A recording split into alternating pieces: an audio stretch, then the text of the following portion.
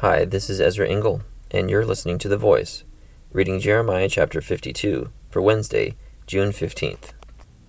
Zedekiah was 21 years old when he became king, and he reigned in Jerusalem 11 years. His mother's name was Hamutal, daughter of Jeremiah. She was from Libnah.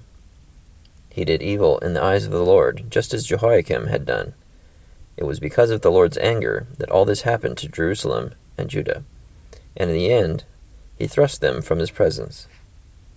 Now Zedekiah rebelled against the king of Babylon. So in the 9th year of Zedekiah's reign, on the 10th day of the 10th month, Nebuchadnezzar, king of Babylon, marched against Jerusalem with his whole army. They camped outside the city and built siege works all around it. The city was kept under siege until the 11th year of King Zedekiah. By the 9th day of the 4th month, the famine in the city had become so severe that there was no food for the people to eat. Then the city wall was broken through, and the whole army fled.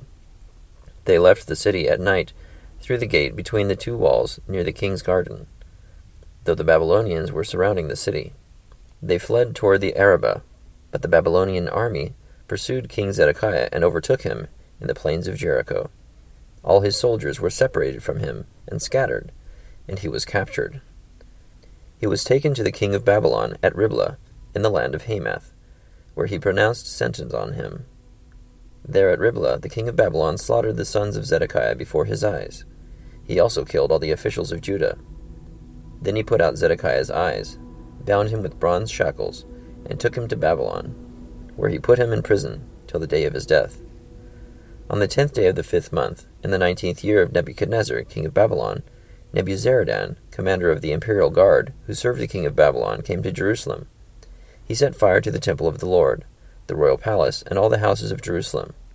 Every important building he burned down. The whole Babylonian army, under the commander of the imperial guard, broke down all the walls around Jerusalem. Nebuzaradan, the commander of the guard, carried into exile some of the poorest people and those who remained in the city, along with the rest of the craftsmen and those who had gone over to the king of Babylon. But Nebuzaradan left behind the rest of the poorest people of the land to work the vineyards and fields. The Babylonians broke up the bronze pillars, the movable stands, and the bronze sea that were at the temple of the Lord, and they carried all the bronze to Babylon. They also took away the pots, shovels, wick trimmers, sprinkling bowls, dishes, and all the bronze articles used in the temple service. The commander of the imperial guard took away the basins, censers, sprinkling bowls, pots, lampstands, dishes, and bowls used for drink offerings, all that were made of pure gold or silver. The bronze from the 2 pillars, the sea, and the 12 bronze bowls under it, and the movable stands, which King Solomon had made for the temple of the Lord, was more than could be weighed.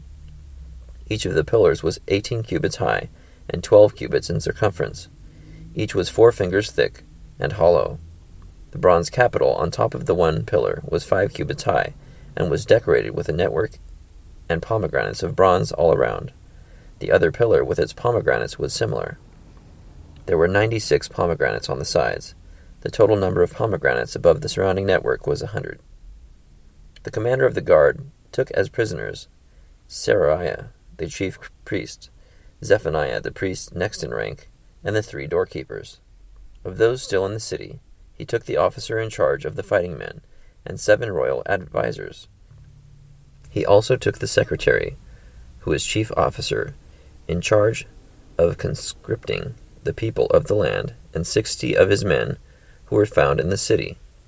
Nebuzaradan, the commander, took them all and brought them to the king of Babylon at Riblah. There at Riblah, in the land of Hamath, the king had them executed. So Judah went into captivity, away from her land. This is the number of the people Nebuchadnezzar carried into exile. In the 7th year, 3,023 Jews. In Nebuchadnezzar's 18th year, 832 people from Jerusalem. In his 23rd year, 745 Jews taken into exile by Nebuzaradan, the commander of the imperial guard. There were 4,600 people in all. In the 37th year of the exile of Jehoiachin, king of Judah, in the year Evil-Merodach became king of Babylon, he released Jehoiachin, king of Judah, and freed him from prison on the 25th day of the 12th month. He spoke kindly to him, and gave him a seat of honor, higher than those of the other kings who were with him in Babylon. So Jehoiachin put aside his prison clothes, and for the rest of his life ate regularly at the king's table. Day by day the king of Babylon gave Jehoiachin a regular allowance as long as he lived, till the day of his death. Jeremiah 52. So it's sad to see the description of this holy temple that was built very painstakingly, according to God's plan, to see enemies come and collect all the articles for themselves, and to imprison the king of Judah. But at the end of this chapter, it talks about him being released and actually given an allowance by the other king and not treated as a prisoner anymore, which is interesting. Thank you for listening to The Voice.